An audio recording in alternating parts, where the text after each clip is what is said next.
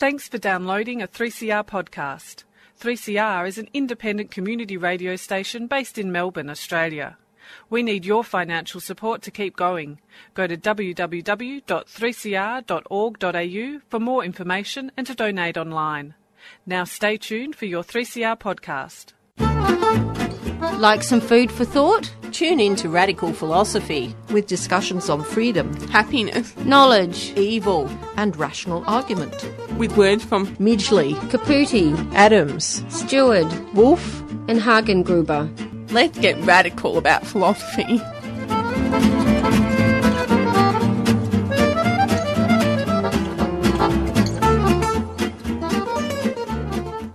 Thanks so much for tuning in to Radical Philosophy. I'm your host, Beth Matthews. Today on the program, I'm going to be speaking with Sophia Mormont about legalised cannabis. Welcome to the program. Thank you very much for having me. So, could you give us a little bit of background information about yourself? Sure. So from an education perspective, I started off as an RN. I did my RN training in a large university hospital in Amsterdam. I had already lived in Australia by that stage. So when I was finished with my RN training in Amsterdam, I came back to Australia because my parents were here. I then studied naturopathy and followed that up with a diploma in traditional Chinese medicine as well. So I've always been interested in natural therapies, and my motivation has always been to help people live happier, healthier lives and be empowered in regards to the choices they make about their health. So examples of cannabis use that I saw in Amsterdam, where it was legal when I was there already.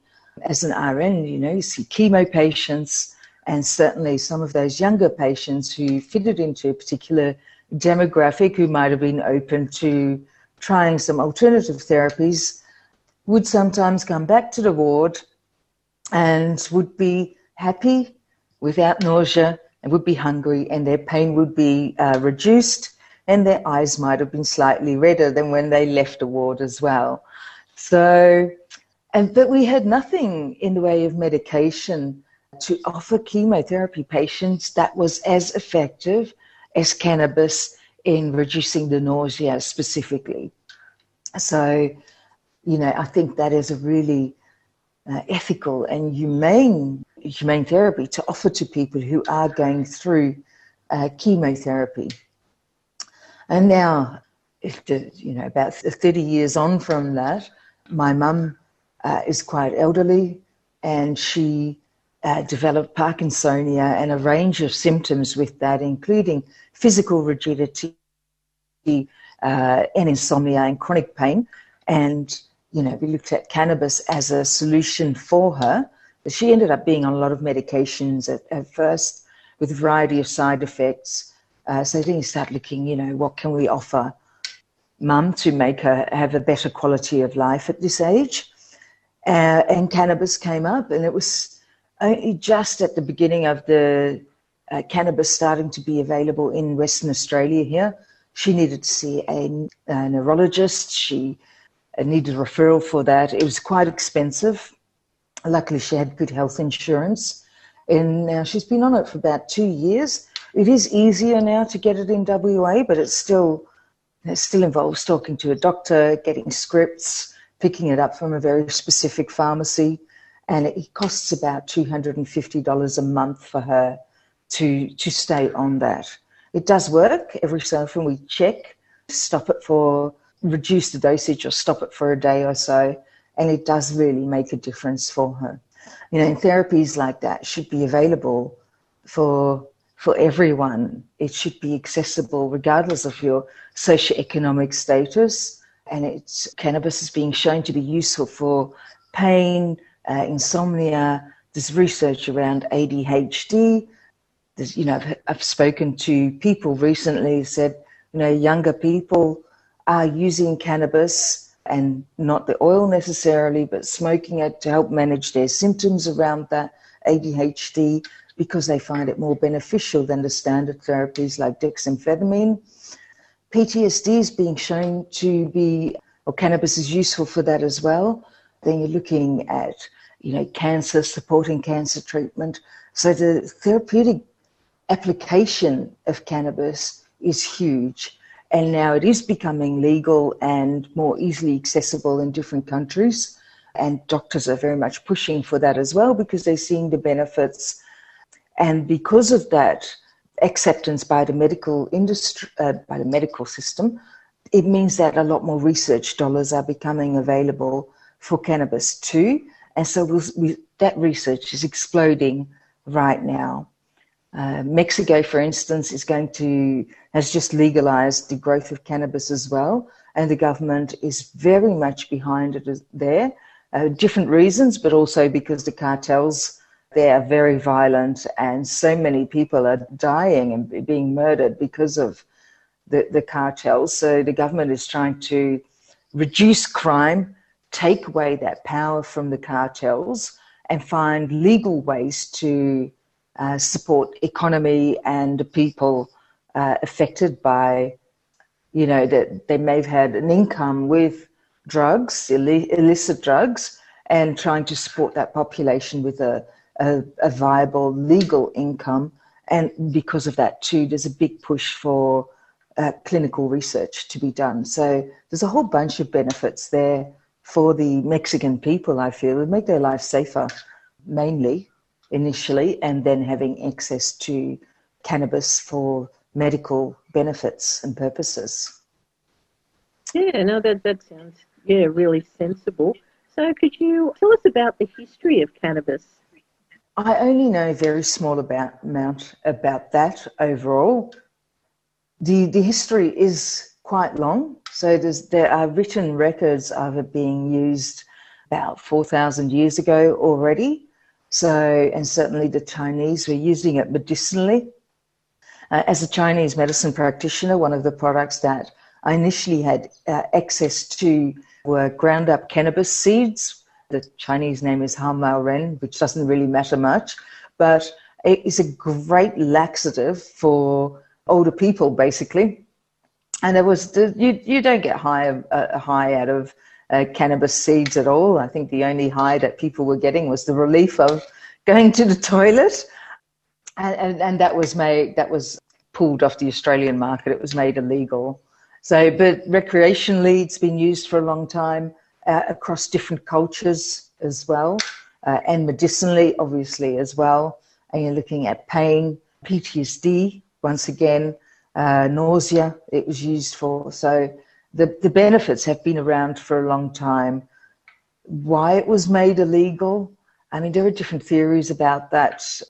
I'm not that knowledgeable, but certainly it seems that certain religious really dislike the use of cannabis and see it as a portal to Satan, is what I've seen.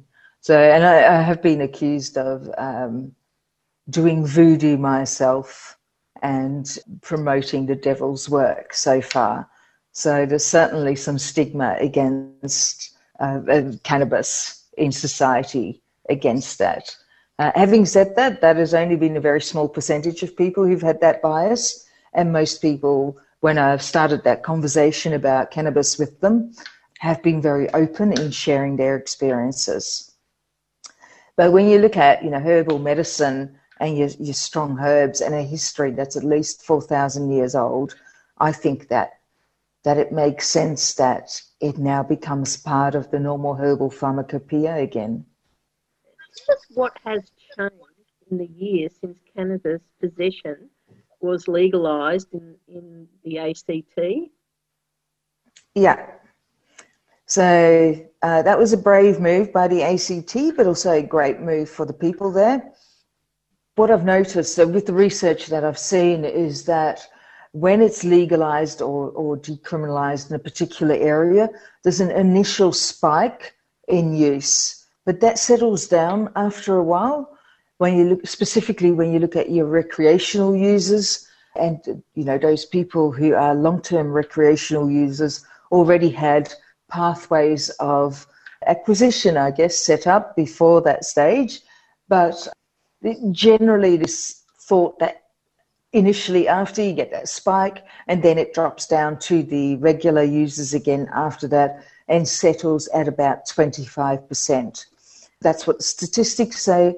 It is possible that might be higher, and it does seem that way when I've been talking to people, that a lot of people are quite willing to admit their recreational or therapeutic use of cannabis products. One of the big things that you achieve, I feel, with legalization and decriminalization is taking pressure off the courts and allowing police resources to be freed up for crimes that have an actual great impact on people.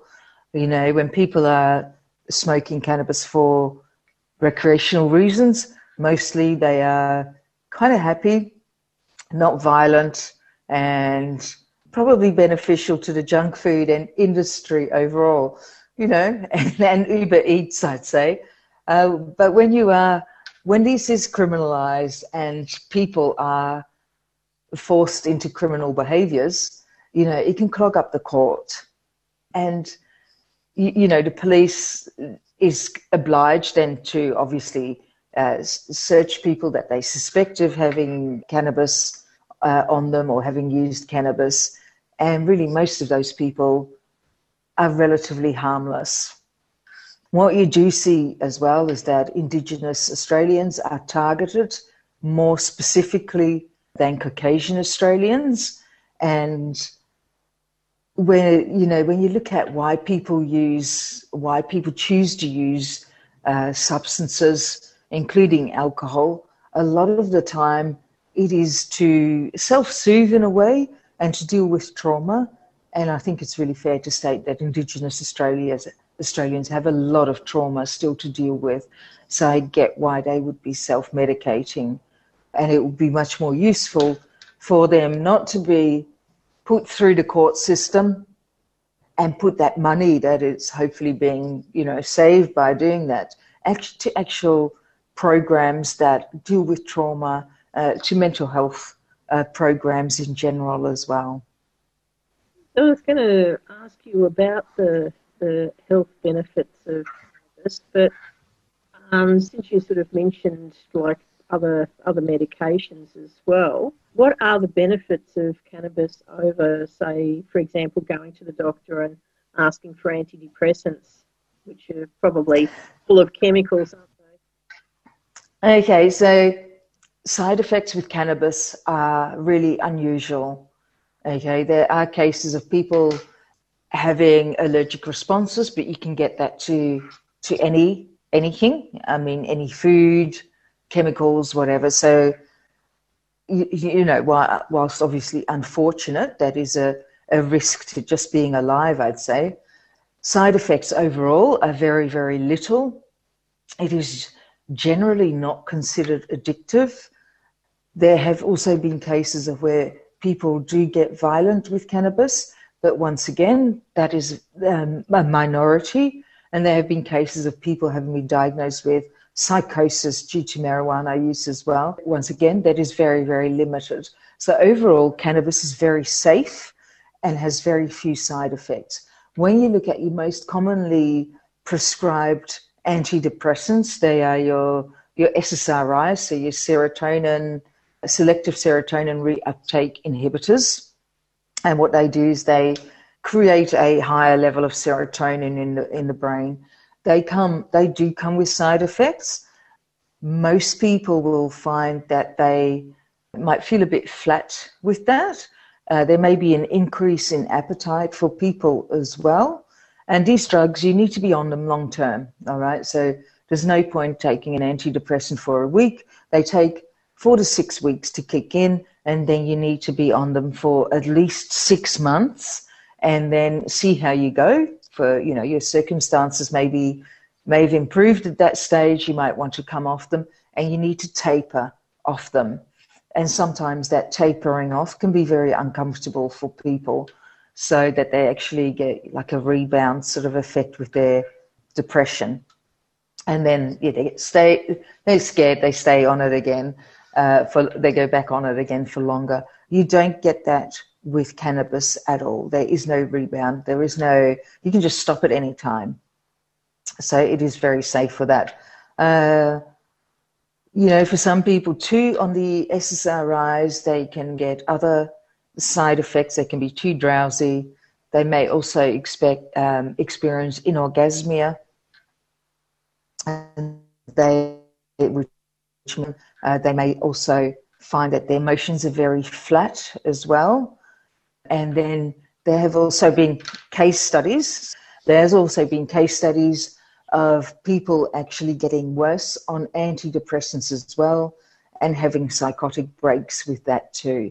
Now, ideally, to help prevent that, we need better diagnostic strategies, and that is already being looked at with people getting genetic testing done to see what medication is going to work the best for them. And that I feel that could be introduced for cannabis use as well, to make sure that you are targeting the right people, and if the knowledge and technology is there to prevent side effects for anything, I think, that's always going to be useful, because in the end, you want people to be healthy, happy, and not suffer any further from any medical interventions that we might be able to offer. Do you think that there's a stigma attached to people who use cannabis because it is illegal? I think there definitely is a stigma around that. People will judge on that more so because it is illegal, not so because they are well informed about cannabis. I think there's a lot of ignorance around cannabis still. People classify it, it's illegal, so they don't necessarily look any further into it unless they end up with health issues themselves. When people suffer, they are motivated to look into other options, to open up their thinking sometimes a bit as well, and try alternative therapies that they haven't thought about before or have dismissed before as well. So I think ignorance is a large part of why that stigma is there. And that is something that, we can certainly work on, reducing the ignorance through educational programs, through starting up those conversations with people. And if CBD oil should become available in WA, as far as I know, over the counter in pharmacies. And I have heard speculation that might still be this year. I haven't had that confirmed. That was just talking to a GP about that.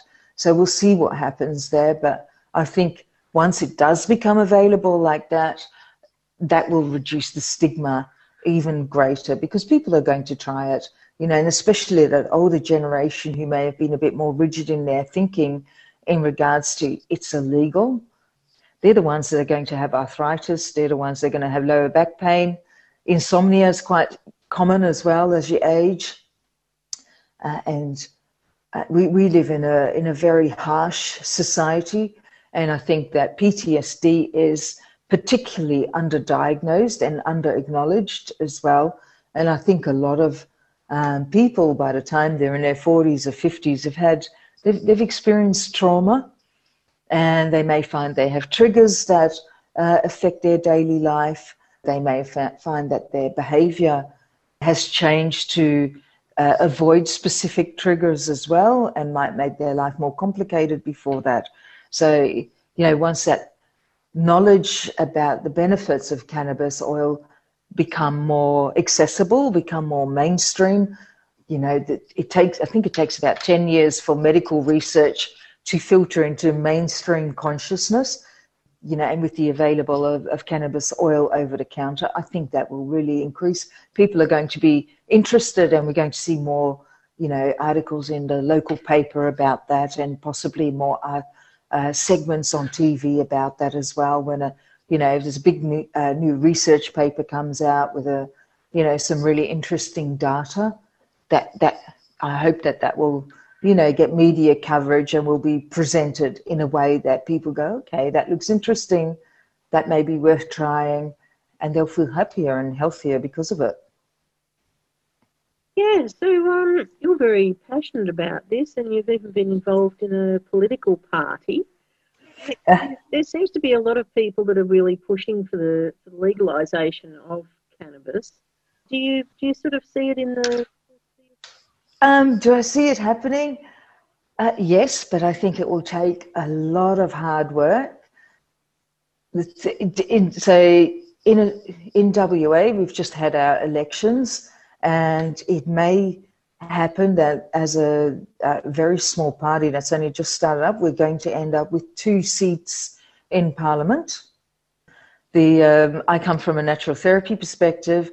My colleague is a GP who works with a lot of patients with CBD oil. So I think that would give us a really broad scope of skills to, and he's very passionate too, to talk about this. The current government is not pro-legalisation at all and is very rigid about that. And they will definitely have a lot of power. The Liberals did not do well here. We've only got limited Greens representation as well. And Labor is going to have the bulk of the seats. So it's going to take a while. It's going to take a lot of lobbying. And I think we need to be able to present our case very, very well researched, a lot of data to back up why we want to introduce this. And specifically, I think the medical side, the economic benefits that may flow through from legalization, supporting research around that, also into hemp and other purposes, and how we can reduce crime, possibly with that too, and really develop the industry in the southwest of WA and possibly in the Kimberleys as well. And it's a fast-growing crop, with it being legalized in different countries around the world, and likely other countries will follow on from that as well. There's going to be a huge market there. So economically, this may well be very viable. It may also allow for, more of a cottage industry to develop around cannabis products as well. In the US, you see cannabis edibles being made by small businesses, chocolates and lollies. In Amsterdam, I've seen similar things. I was there about 2 years ago, and you can see in the stores there are lollies and lollipops and things like that people can buy. There's not necessarily a lot of active ingredient in there, but it's certainly a novelty for people to see those things and possibly buy them and try them. Yeah, so I think hard work. It's not going to be in the next couple of months, but in a one-issue party. So what that means is that all our work is going to be focused specifically on this only. There are no other issues that we're going to be dealing with initially. All our effort is going to be focused on this. Why do you think the government is so resistant to legalising cannabis? I think that some people are very conservative. I think it's relating to that stigma as well. The stigma around cannabis, it's illegal. There's a criminal element associated with it. It might just be bogans using it. I'm not quite sure. I think there's such a good case for legalizing it now. I don't understand how you can be against it, basically. Obviously, I will have to talk to a lot of politicians on why they're against it, so I will be able to give you a more in-depth answer to that at some stage. Currently, what I've noticed is that if people are more religious, they are much more likely to be against it. So I think that religion might be part of that conservative mindset. So what sort of argument are you putting forth when people ask you, why should cannabis be legal? Look, the main thing for me is to reduce suffering. So a lot of people still believe that cannabis is the gateway drug Those studies were in the 80s. Then in the 90s, we got a few studies coming through showing that alcohol was the gateway drug. And when you actually look beyond that, it turns out that trauma is the gateway drug there. So, people are looking to self-medicate largely. And I think if cannabis was easily available, that alcohol and other illicit substances would be of less interest to those people as well. So my main point would be about reducing suffering for mental health issues and reducing pain, providing a safe alternative for people that is not addictive, like your opiates, for instance, doesn't cause constipation like your opiates either. And when you look at, your natural or your non-steroidal anti-inflammatory drugs, they're involved in kidney issues, paracetamol involved in liver issues, and there's none of that with cannabis. And cannabis products can be made in such a way that people don't get a high from it, but just get relief from their symptoms. And then on top of that, looking at reduced criminal activity. So by putting cannabis out there as legal or decriminalized, you're taking away the power from groups of criminal people who might have networks here. In WA, as far as I know, the various bikie gangs are mostly involved with that, but I'm sure there are other groups with interests in that area, but I don't know enough about that. And then you are looking at freeing up the courts and police resources as well, and then the economic benefits associated with having a WA industry that can export products that is not just mining. We need other products that we can export and also make products here, so we are not relying on on import to get those products. Oh, it sounds like a fairly good argument to me. So thanks very much for coming onto the program today. Thank you so much for having me. It's been lovely chatting with you. And I've been speaking with Sophia Mormont about legalised cannabis. Well, hope you've enjoyed the program and been given plenty of food for thought. And do stay tuned for Swing and Sway.